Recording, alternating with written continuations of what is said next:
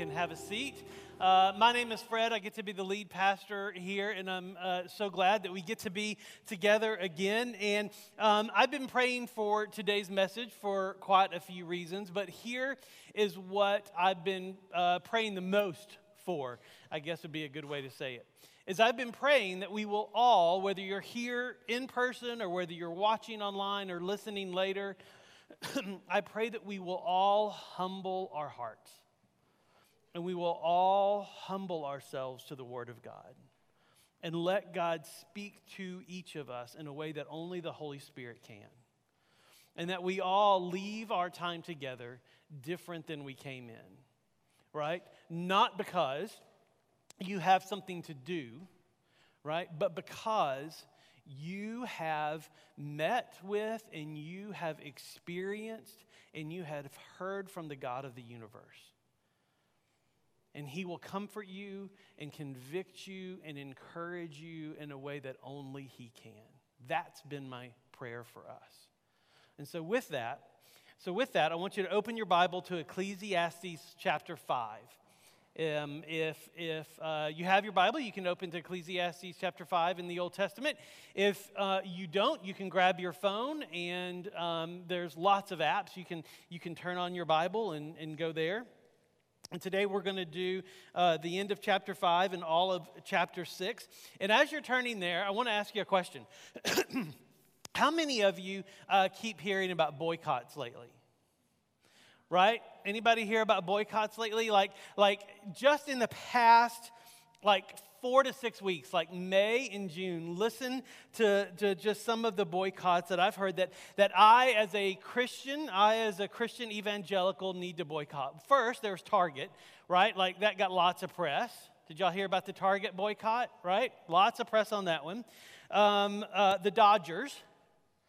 Did you hear about that one? Not a problem for me. I'm not a fan of baseball or the Dodgers in particularly, so there's that one. Kohl's. Supposed to boycott Kohl's. Then the boycotters, whoever they are, got real close to us because we're supposed to boycott Chick-fil-A. Right? How many are like, nah, never mind at that point, right?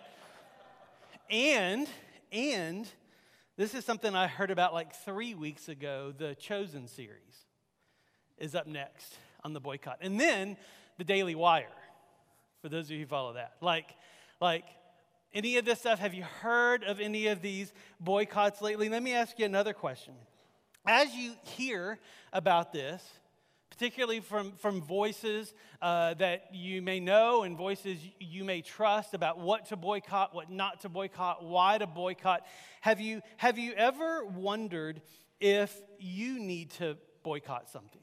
Right? It's one thing to hear about it, but it's another to be like, okay, what's my role in this? Do I need to boycott something? Do I need to boycott something that's not matching my Christian values and belief? Have you ever lived in this tension of, do I need to boycott or do I not? And if so, then maybe this is the question that keeps kind of coming up and bouncing around in your soul. It's this question: when does their sin become so big I can't participate anymore? Right? When does their sin become so big that I can't participate anymore?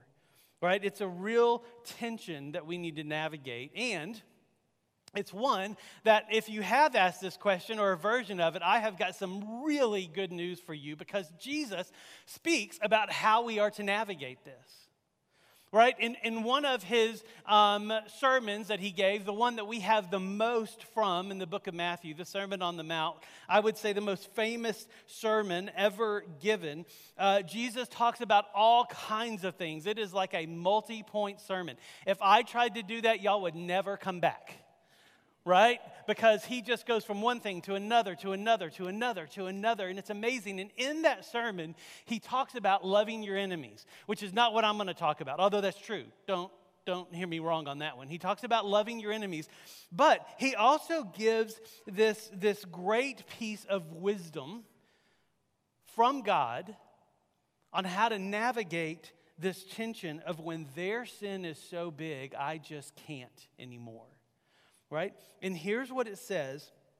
Here's what Jesus says in Matthew 7, verse 3. It says, why do you see the speck that's in your brother's eye, but do not notice the log in your own eye?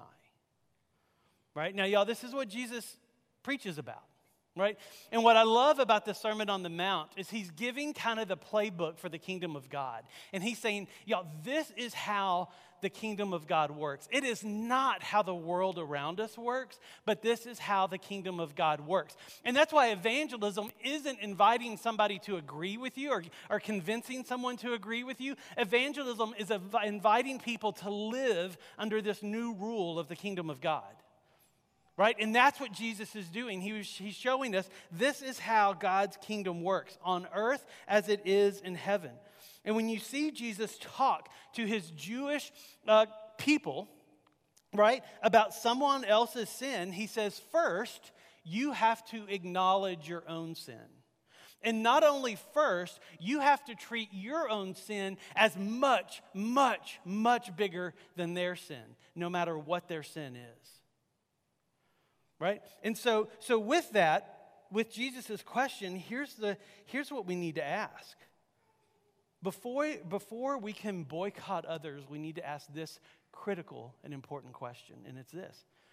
What do I need to boycott in me? Right? Before I worry about what I need to boycott in you, whoever you are, the bigger, more prominent question is, what do I need to boycott in me? Right? During Pride Month, sexual sin is on display, right? We've all seen it. And what Jesus is asking us to do is to look in our own soul first, which, by the way, I think this is true. All those companies and organizations I mentioned were to be boycotted because of issues around the GLBTQ community, right? So that's why I'm kind of honing in on this. Because it's all around us. And so with sexual sin, are you looking at your own life and your own heart before you look at theirs? In other words, are you allowing porn in any way, shape, matter, or form to enter into your life and heart? And are you as diligent about boycotting that as you are Target? If not, then you're following somebody, but it's not Jesus. Right? Maybe you're tempted to have a relationship with someone other than your spouse. Right? And you're boycotting somebody else's sexual sin and not dealing with yours. Again, you're following somebody, but it ain't Jesus. Right? Maybe you're tempted to let attraction move into temptation and move into sin in your own life. Right? And maybe there's this stuff stirring in your soul in regards to sexual sin. Or maybe you're sitting here and you're like, Fred, no, I'm not. Like, I look at my life and it's pretty much in check. Well, then I have got some bad news for you and I have got some good news for you. Right? Bad news first. The bad news is that your sin is the greatest sin of all. Because if you can look at your life and say, there's nothing here, and what is here, I've got. Like, me and God have talked about it, we've dealt with it, like we are good. If that's you, right, then the bad news is your sin is greater than any porn, greater than any adultery, greater than any type of sexual sin, because your sin is the same sin that put Jesus on the cross, and your sin is this. It is self-righteousness. Right? Thank you for the evangelical grunt. I will receive it. Right? Your sin is the sin of self-righteousness. And here's what self-righteousness is. Self-righteousness is that your sin is worse than my sin. Right? Your sin of homosexuality is worse than my sin. I'm still in the heterosexual realm. So what I do here is better than what you're doing there. Right? You see, it's the sin, self-righteousness, that allows any other person's sin to be bigger than yours. It's the sin which minimizes you and magnifies them. Right? But here's the good news. Right? Because I told you I have bad news and good news. The good news is that this sin of self-righteousness is exactly what our passage in Ecclesiastes teaches us about today. Like, we are going to leave here, right, with a better understanding of who we are before the Lord and how God is better. God is better than us. God is better than how we see ourselves. God is better than how we see the world. God is better. Because this sin of self-righteousness is a sin that I guarantee you we all need to deal with, because I deal with it in my own heart. And I know I'm not that weird, right? We've all got a level of self-righteousness in us, and we need to deal with that before we boycott anyone or anything. Well, let's dive into chapter 5, verse 13. It says this. It says, there is a grievous evil that I have seen under the sun. And just so you know, like when Solomon says, or whoever wrote it, a lot of people think Solomon did write it. If not, the author wanted us to think that Solomon wrote it. So I'm just going to say Solomon, all right? Because what happens is this term is used, this grievous evil. He uses it all the time because he wants to say, like, y'all, listen, I have watched people's lives pan out over the years, and there are some ways that it just produces a miserable life. There are some choices that I have seen people make over the years that at the end of their life, they look back and they're like, that was awful. And he wants us to avoid that. And he wants us to be able to live our life in a different way. And so when he says there's this grievous evil, he's saying there is this horrible outcome out there, this horrible way of life. And that's what he wants us to avoid. He said there is a grievous evil that I have seen under the sun. Riches were kept by their owner to his hurt. And those riches were lost in a bad venture. And he is the father of a son, but he has nothing in his hand. As he has come from his mother's womb, so shall he go again, naked as he came, and shall take nothing for his toil that he may carry away in his hand. This is also a grievous evil. Just as he came, he shall go. And whatever gain there is to him who toils for the and what gain is there for him who toils for the wind? Moreover, all his days he eats in darkness with much vexation, sickness, and anger. So what I mean, that's a grievous life, isn't it? He had a bunch of wealth, this person did, and lost it. He worked hard and he lost it. And y'all, what Solomon is saying is not that just he lost it in one bad deal. One bad deal. I was on a mission trip with a guy who put all of his savings in an investment, and while we were on the mission trip, he got the word that the investment failed and he lost everything. That's a tough week, right? What Solomon is saying is this guy had lots of money and he lost it on one bad deal. But he uses the word toil, right? And in Hebrew, what this word means is it doesn't mean just work. Like he didn't just work hard for it. He did. But his work was motivated by anxiety, control, and fear. He thought, if I don't have this money, I can't be happy. If I don't have this money, I can't provide. If I don't have this money, we don't have a life. This person worked hard, but they never enjoyed the life they had. All they did is work for anxiety, control, power, and fear. They worked so hard and sacrificed so hard, and everything that they lost, sleeped over, it was all lost in one bad decision. And what he is left with at the end of his life is nothing but darkness, confusion, anger, and sickness. Because y'all know this, right? Like y'all know, like anxiety actually affects your body, right? And if you live your life as an anxious life, you see the health effects of that. You see the poor health of that. And what Solomon wants us to do is like there is a way to think about this, and it's this. It's what motivates your work is what you're left with when your work is done. Right? What motivates your work is what you're left with when your work is done. You know where I see this? In nursing homes. Right? You see these miserable people walking around because they've been miserable and anxious their entire life. But then you see this woman coming down the hall, and it's always a woman because the guys are just dead, right? There's very few of them. I'm serious. Like, that's the way it is. But she comes down the hall, and she is visiting with people, and she has got joy in her heart. You know why? Because that's what she lived her life with. And Solomon is saying, this guy that we see right here, he would be the one that you wouldn't look forward to visiting in the nursing home, right? And here's Solomon's way to avoid becoming this kind of person. Because do y'all want to avoid becoming this kind of person? Okay, 3 people do. All right, so the rest of you, we will not come visit you in the nursing home. You are miserable, and you will be miserable, and just the nurses will pop in when they have to. So just be on guard, all right? It's your choice. All right, behold, this is what Solomon says. Behold, what have I seen to be good and fitting is to eat and drink and find enjoyment in all the toil with which one toils under the sun. The few days of his life that God has given him, for this is his lot. Everyone also to whom God has given wealth and possessions and power to enjoy them and to accept his lot and to rejoice in his toil. This is the gift of God. And notice what Solomon does here. He says the solution is to enjoy life, but here's what he does. And this is what Solomon always does. He paints this bleak picture, and then he goes, but add God into the mix.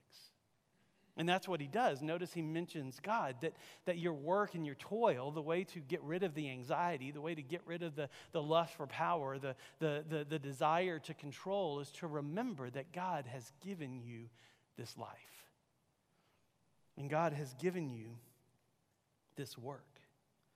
Because without God, you're left with a miserable life. You're left with darkness. You're left with anxiety. But when you give God his proper place in our life, we get to experience joy. And then there's this added benefit in verse 20. It says, for he will not much remember the days of his life because God keeps him occupied with joy in his heart.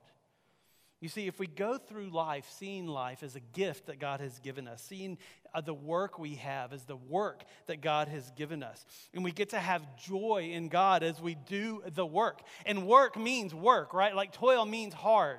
It doesn't mean your work is going to be easy, right? Your work is going to be work. Your passion will be a job at some point, right? But if you see that job as it is the gift of God, everything else falls into place, and you get to experience joy. You see, godly joy in your life gives godly joy at the end of your life, right? Godly joy in your life every day, every step of the way gives godly joy at the end of your life.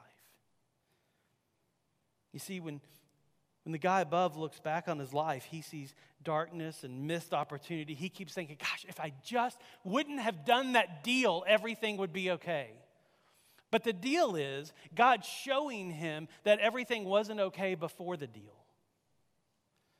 And he's giving him this great opportunity to shift. And Solomon says that is an awful way to look at life. But this guy, with God in the mix, he looks back on his life and he sees nothing but joy. He remembers the gifts that God had given him. Now Solomon is going to show us another miserable life, right? And we'll talk about self-righteousness here in a minute. I promise we're getting to it. Chapter 6. It says, there is an evil that I have seen under the sun, and it lies heavy on mankind. A man whom God gives wealth, possessions, and honor so that he lacks nothing of all that he desires, yet God does not give him the power to enjoy them, but a stranger enjoys them, y'all. This is vanity, and it is a grievous evil. And so it's somebody who's worked hard, and all their money goes to somebody else, right? It's the person that sees his or her money that they earned going to someone else who in his or her mind hasn't earned the work, hasn't earned the benefit of the work, right? All his work, all the payoff of his work is being enjoyed by someone else. This person is outwardly wealthy, but inwardly very poor, right? Outwardly, he has it all, she has it all, but inwardly, she is empty and bone dry. right? Let me apply this to like a current situation. This is the person who worked their way through college because they didn't want to take a loan. Right? Their parents couldn't help them. They were on their own, and they worked their way through college. And they did it not with joy in their heart. They did it with this miserable, like, I'm going to show them attitude, right? And so they worked every day. They worked full time while managing class. They never enjoyed what's supposed to be the best years of their life. All they did is work and go to class, work and go to class. And they did this in like the 90s. You know, they did this in the 80s. Right? And they did that, and they graduated, and they were like, oh, look at me, no debt. All my friends, ooh, they got loans. They're going to be paying those off for 30 years or more. And they had a ball. Well, then, as he gets older, as she gets older, as politicians start campaigning, he hears about college debts being paid off by the government. Well, somebody's got to pay that, is this person's response. And I'm not giving any type of commentary on whether loans should be paid off by the government or not, but what I am giving commentary on is because of the way he worked himself through college, the way she worked herself through college, with a bad attitude about everyone else, not enjoying it. When that decision comes across, however it comes across, guess what this person's going to be left with? Bitterness, anger, and jealousy. Y'all, is that the way we want to live our lives? No. I know some of y'all are like, yeah, but still, they don't need to do that. I worked hard. All right, let Jesus keep working. All right. Verse 3 says this. It says, if a man fathers 100 children and lives many years so that the days of his years are many. This is Israel, ancient Hebrew talk for this guy's wealthy. Lots of kids, lots of years of life, right? But his soul is not satisfied with life's good things, and he also has no burial. I say that a stillborn child is better off than he. For it comes in vanity and goes in darkness, and in darkness its name is covered. Moreover, it has not seen the sun or known anything, yet it finds rest rather than he. Even though he should live 1,000 years twice over, yet enjoy no good, do not all go to one place. Now, here's what Solomon is doing. He's making a difficult comparison. And it's one that I know would be triggering to some people. It's one that I know, like going, whoa. What's Solomon doing here? Listen, what Solomon is not doing here is he's not giving a commentary on the suffering and heartache that's experienced when someone loses a child. Keep in mind, his parents lost their first child. Right? And he would have surely seen the heartache that comes with that.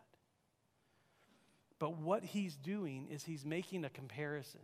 You have this one person who has lived thousands of years, let's say, lots of wealth, lots of kids, everything that society says good and right and wealthy, this person has, but they never experience joy. And you know what?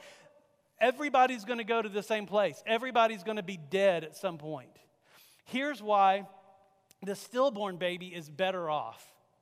Because this guy got an opportunity to live life and enjoy it and didn't. This baby, right, ends in the same place. They both are empty of life, but this guy had an opportunity to enjoy it, and he didn't. That's why he is worse off. Right? The child got to bypass the misery. Look at verse 7. It says, all the toil of man is for his mouth, yet his appetite is not satisfied. For what advantage has the wise man over the fool? And what does the poor man have who knows how to conduct himself before leaving? Better is the sight of his eyes than the wandering of the appetite. This is also vanity, and it is striving after the wind. And so Solomon summarizes the problem here, summarizes the problem of the miserable life. Right? This person who has worked his entire life, her entire life, and yet was never satisfied. Right? Have you ever been on one of those treadmills or bikes where they have a screen in front of you and make you think that you're going through the woods? Right? And yeah, anybody ever done that? Have you ever gotten off that piece of equipment and been shocked that you were in the gym? Right? No. But this guy has been running on this treadmill called life, right? And he is shocked that he's not getting what he thought he would. He is shocked that food isn't satisfying to him, right? He is shocked that his life isn't filling him up. Have you ever noticed that there's always something about a boycott? Like you remember that game Whack-A-Mole, right? It's the game where usually at Chuck E. Cheese is where I've seen them mostly, and you get this big like foam hammer, and there's all these holes in front of you, and like these little moles pop up, and you get a point for every one you hit before it goes back down, and they keep coming up everywhere, right? And so your job is just to watch and hit, watch and hit, watch and hit.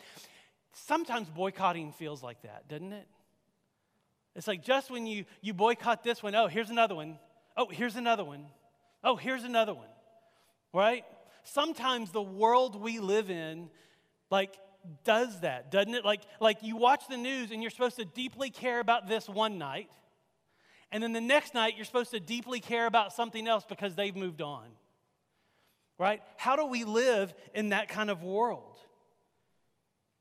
Right? How do we live in that kind of world and actually find joy in our day without escaping our day? Right? How do we find joy in the midst of that? You want to know how? That's what Solomon's about to show us. It's dealing with our self-righteousness. You see, our miserable life examples, right? They think they earn their money.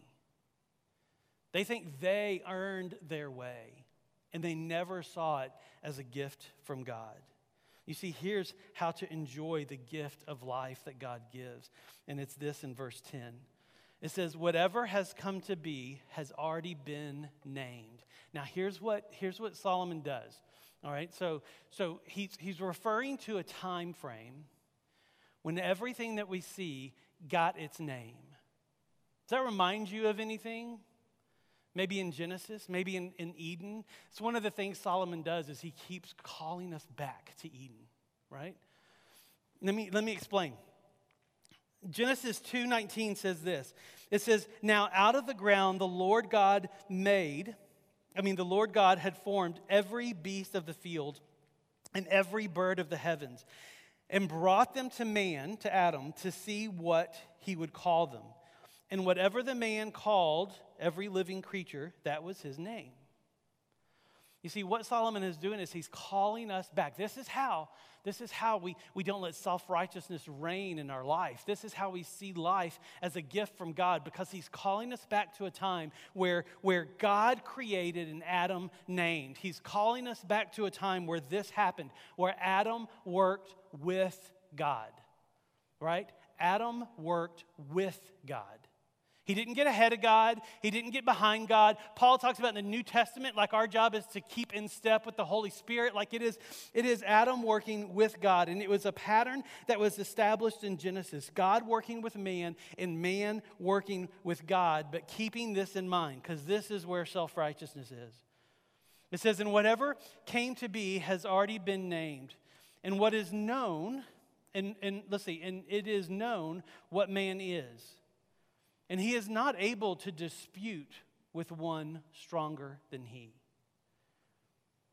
The more words, the more vanity, and what is the advantage to man? For who knows what is good for man while he lives a few days of his vain life, which passes like a shadow?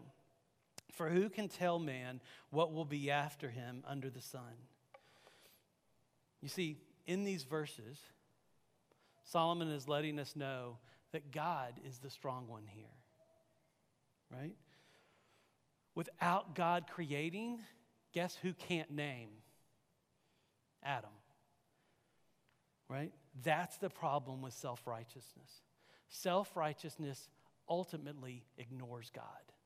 Self-righteousness gets these two things confused, right? Like self-righteousness says, I don't need God. My way is better than God's way. Now, decades ago, to kind of capture this, I remembered my pastor back in Texas shared this story, and it was actually in one of the commentaries that I read.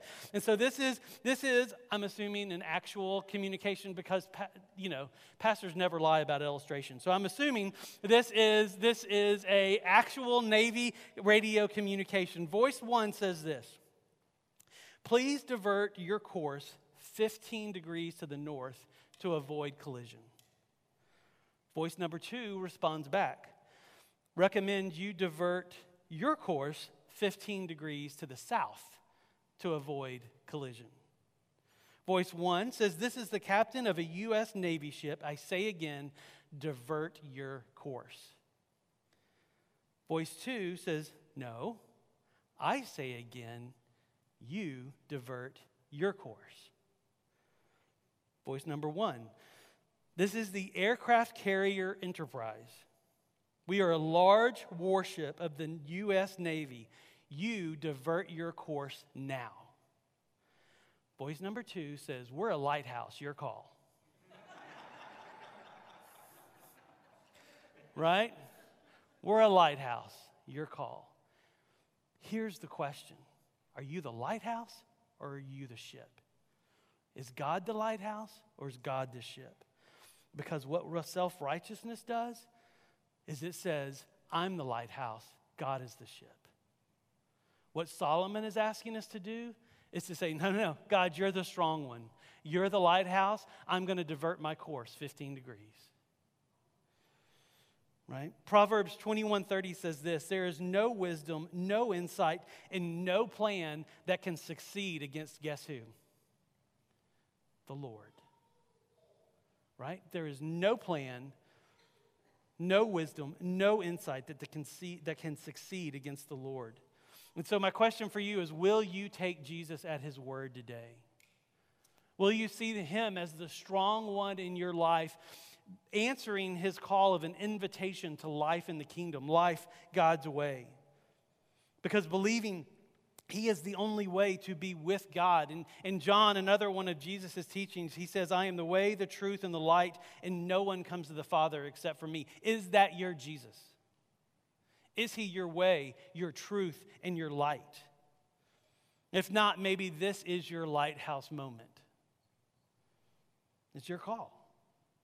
For those of us who have said yes to Jesus. Maybe it's your lighthouse moment too, and how to deal with the sin around you. Do you speak up? Do you not speak up? Do you boycott? Do you not boycott? Well, here's the deal. I'm actually not going to tell you what to boycott and what not to boycott. But I do know two things. One, I know this. God doesn't need your boycott. He needs your heart. That's what he wants. That's first and that's primary. And I know we can only find life when we work with Jesus. There is no other way. He is our lighthouse. And so, church, it really is your call. It's our call. Right? Because what with Jesus means is that we see our sin as greater than anybody else's sin around us. Right? Anything else is trying to bring change in the world without Jesus. And y'all, it doesn't work. But with Jesus, there's blessing. There's filling of the Holy Spirit. Church, if you're willing, I have something that I want us to declare together, right? I want us to declare that we are with Jesus. And the first thing I want you to do, can you go ahead and put that slide up, that I will deal with the log in my eye before I deal with the speck in theirs? I want you to turn to the person next to you or around you. If you're sitting by yourself, if you're an introvert, I'm so sorry. I should have given you a warning. But I just want you to say, I will deal with the log in my eye before I deal with the speck in yours. And if you're there with a spouse, I highly recommend y'all turn to each other and say that. Right? Go ahead, do it real quick. I will deal with the log in my eye before I deal with the speck in yours.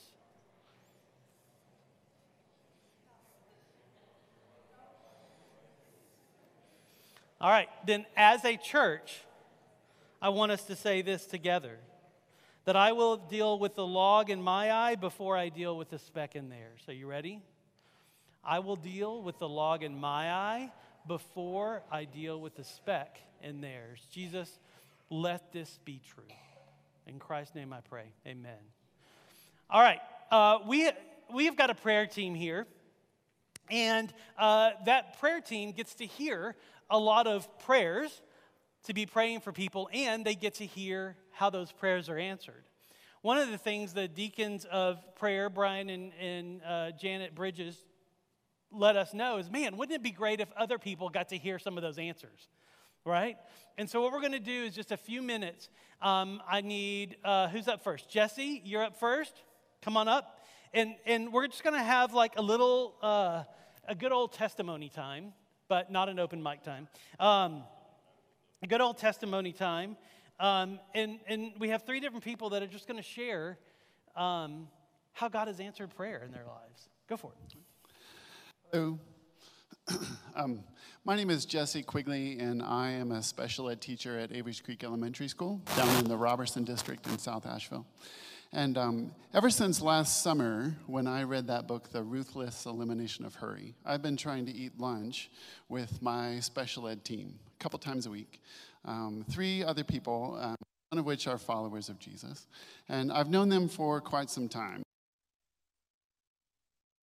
For my mic.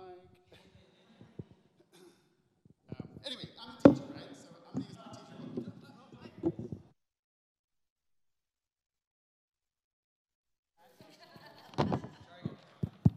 Hello?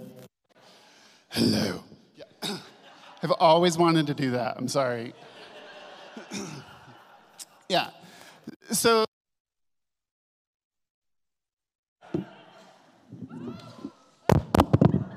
it's on, right? Hey, hello. Yeah. So these other 3 special ed teachers I've known for years. And I've been praying for them, and I've been praying for their families, and I've been praying for ways to share about Jesus and to share in a very real, kind of natural way, kind of like you're telling somebody about a new show you found. Like on PBS, there's Around the World in 80 Days, or Small Creatures. Yeah, that's the one. Small Creatures Get in Trouble. So good, right? So I've been praying for ways to share about Jesus, and I'm a special ed teacher, so a large part of my job is dealing with paperwork, specifically managing student files that are full of doctor's reports and progress notes and parent signatures and all those things. So a couple of weeks ago, in mid-May, I lost a student file.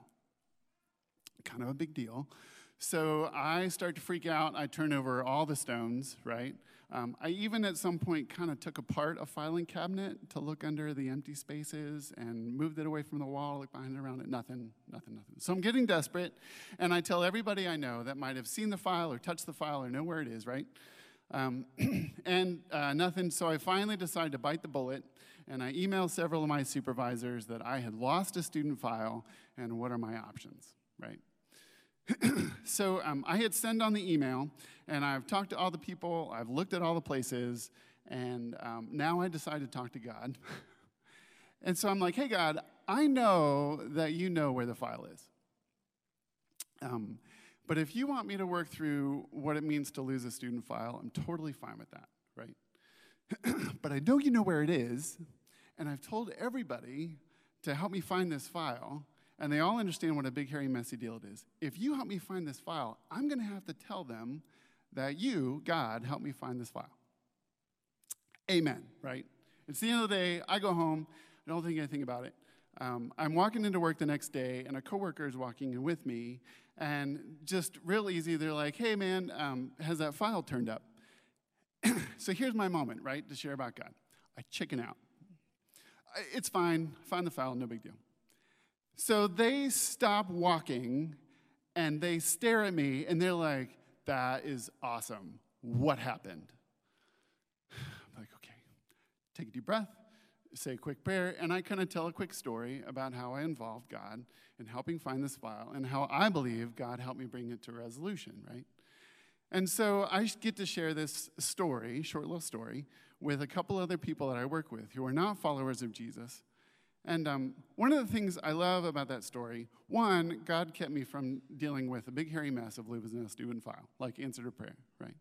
But two, he also answered my prayer to help with opportunities to share about how real and how involved he is in the lives of humans in a way that they were totally into what happened with my file.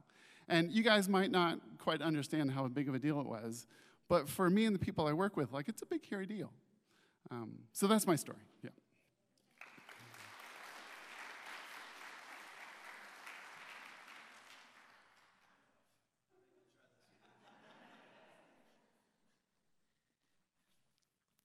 Thanks. Jesse's telling me. Great. My name is Brian Flagler, and I've always struggled with reading my Bible on a regular basis. It just doesn't come easily to me. I get in a good rhythm for a while. Maybe I'm doing a small group study, and I'm intentional about it, and then I fall away. Journaling is similarly sort of hit and miss for me. I'll do it for a time, and it's great, and then it falls away. But about 10 years ago, I began starting every morning with an intentional time of prayer. And that came out of a pastor in Oregon who really encouraged that practice and sort of taught us how to do it. And it's been built over the years by Matt and Fred's teaching and mentorship. And I do that before I look at my phone or do anything else in the morning. Sometimes it's for 10 minutes. Other times it's for an hour. But if I don't do that, my day starts off just completely off. If I don't start my day orienting my heart in prayer. So I ask myself, why has this stuck with me, whereas other things have not? And I think it's two reasons. I find the way that I approach the day and the stresses of decisions I need to make is completely different when I start putting my heart and my trust in God, and I invite Jesus to guide me through my day. For some reason, I have to do it every day. I wish I could pray on Monday, and that sort of covers me for the whole week, but it just doesn't work that way for me. Every day is a new day, and my approach to that day, I have found, is completely dependent on whether I start my day focused on Him. The second reason is I've seen God move through prayer. By move, I don't necessarily mean He gave me what I asked for in praying. That's occurred, but not very often. Rather, I mean I've seen God work in a supernatural way after I fully surrender to Him in prayer. And full surrender for me is the consistent key. Without that, I'm just saying I'm going to follow Him. I don't actually follow Him. I still hold the wheel. So, and the way that He moves for me is very rarely what I expect, but what I see always points to His glory. The story of Jesus raising Lazarus from the dead emphasizes to me that Jesus cares. It's His timing and motivation and miracles is about God's glory, not about making us comfortable. When Mary told Jesus, "You could have saved my brother if you'd just come earlier," his response suggests that his waiting was actually intentional, that He did it for the glory of God and that you may believe. He doesn't necessarily answer, at least my prayers, in the ways that I think would both best make me feel comfortable. So the story that I would share with you about seeing God move is our youngest son, Grady, and I went to the Dominican Republic with Bold Hope, and Amy led the group last year.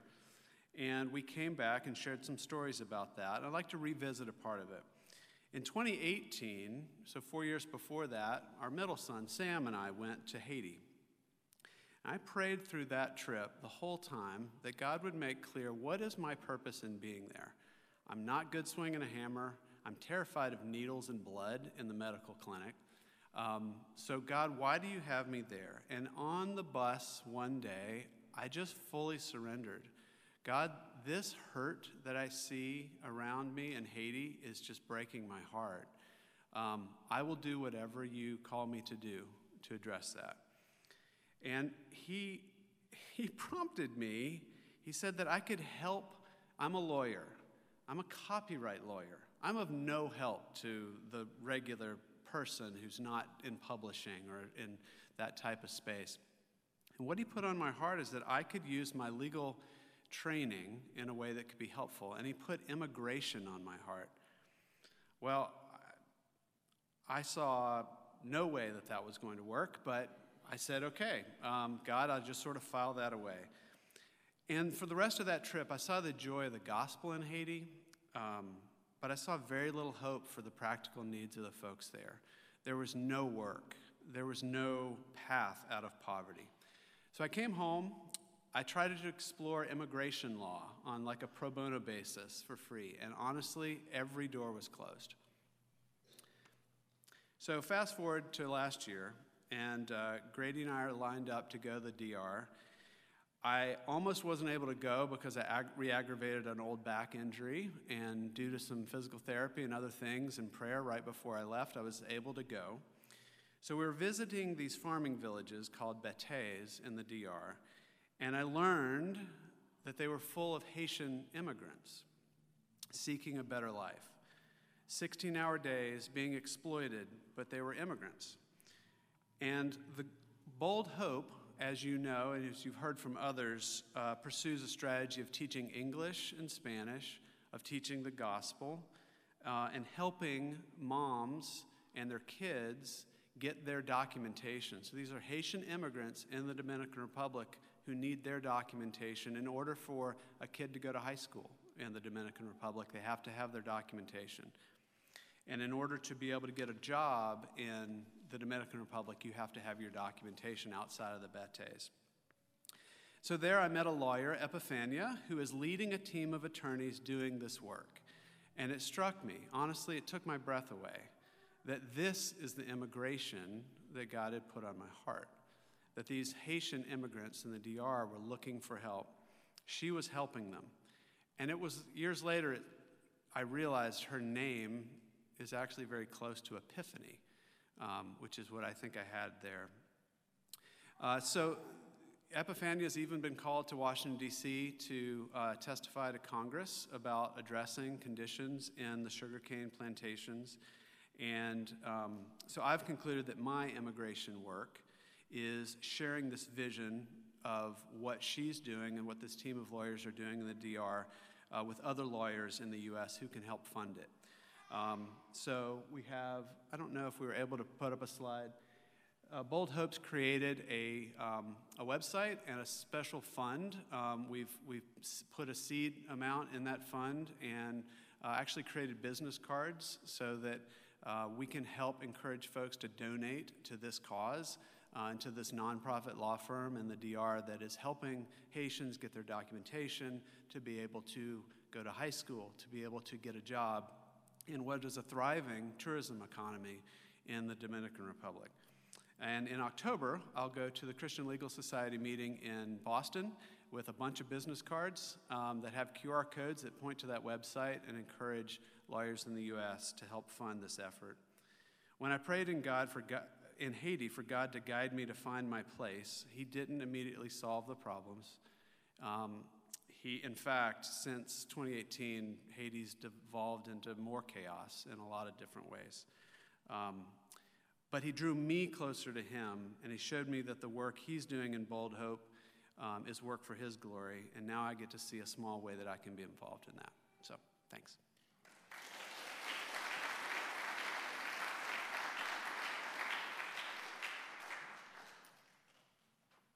All right, that is really tall. AJ? We'll get it back for you in a minute. So my name's Amy. I get to be the Connections Director here at Fellowship. So you heard my name a little bit through Brian. And if you're interested in Bold Hope and what that means, please talk to me later. But what I want to do now is continue with this, how have we seen God show up through prayer. So part of what we have here on staff and as our church is something called our Present Future Vision Statement. I will tell you how to find that after at the end, but I want to highlight one part about that vision statement, present future vision statement, that we've been praying through. And when I say we, I say Fred and I especially, but I'm sure other elders and staff have prayed through that as well. But there's one piece in that relates to my role because I get to oversee this facility. So that piece says, our facilities are used by like-minded organizations who serve the cities more than they are used by our church members. Our buildings have a constant buzz of people coming and going through its doors. Maybe you've heard that before, maybe you haven't.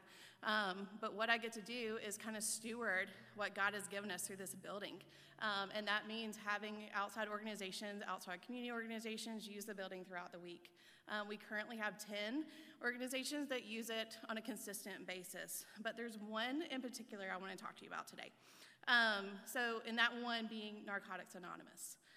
So think way back before COVID, if you can, in the late 2019. It's kind of when I came under this role of helping steward our building. And that's when Fred and I began to just really pray through this particular piece. And with it, it was like, what do we see? What do we see our community might need? And just pre-COVID and even post-COVID now there's a lot of addiction in our community. And we really felt and kept praying through, like, Lord, can you use this building to meet that need, to provide a safe space for people to find hope, healing, and restoration? So that was our prayer. That started in fall of 2019. So then in January of 2020, I realized one of my friends is part of Nar-Anon. So if you're unfamiliar with Nar-Anon, that's for people who aren't addicts, but they're in relationship with those who are. So I was talking to her and I said, hey, do you have any groups that are looking for space? And she's like, no, not yet, but I'll keep that in mind. Like, thanks so much for even thinking about that. And then COVID happened, right? Like, the world hit, we had to close everything. And I'm like, Jesus, how are you really going to work through this when we have to close our doors? So what I didn't know through that waiting time is he was working on something way behind the scenes. Because even through that, we were reaching out to NA, to AA, to anything we could, just because we really felt that this community needed a safe space. So then, fast forward to June 2021. So a theme that I hear in all this is there's a little bit of waiting sometimes that Jesus wants us to do, and I think that's probably more for me than it is for him, just to kind of prune our hearts to doing what his will is. But in June 2021, that Nar-Anon group reached back out, and I was like, okay, this is it. Guys, it wasn't it. They found a different space that was closer to a different location, a different area than Oakley, and that's okay. So I'm like, all right, here we go. Let's just keep praying. So then fast forward to 2022. So think of the timeline, 2019 to 2022. I get a call from Narcotics Anonymous, and they've got a group of 10 folks, and like, we just need a tiny space. Can we do it? And I'm like, yes, absolutely. Like, hands down, yes, let's do. When can we meet? So there's been a group of male and female, all sorts, meeting here on Tuesday nights, every night, every Tuesday. And that group has grown from 10 to over 60 plus. So it's gone from being in one of our elementary classrooms, and then one night I was here and I walked by and I'm like, how are y'all all in that room? There was 40 plus people. I'm like, fire code, please don't come in. So I'm like, okay, immediately we got to move you. But it was awesome just to see like how God had been pruning our hearts and prepping our hearts for this to happen. Fast forward a little bit later, there was a different group who knew of someone who was at that Tuesday meeting, and she was looking for a place for a women's group because sometimes it's great to have males, sometimes it's great to have females, sometimes it's great to have all of us. And she's like, I really need a space for these women to come together. I've talked to 13 different places, and they've all said no. Like, I've heard you guys, you are the church that says yes. And I'm like, yeah, we are. So even sharing our testimony and what we do in and through this building and how it's through the love of Jesus, that started. And so that was September of 2022.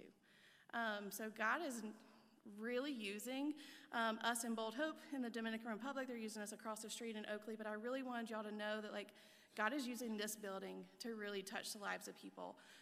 They're seeing Jesus in a way that's different than worship service. They're seeing the love and through the actions of us just saying yes and submitting to the Lord and what he wants this building to do. So that is my story, and I'm glad I got to share that with you. So if you will, go and stand up. I'm going to pray for us, and then the worship team's going to come on up and get ready. But let me pray just to thank God for all he's doing.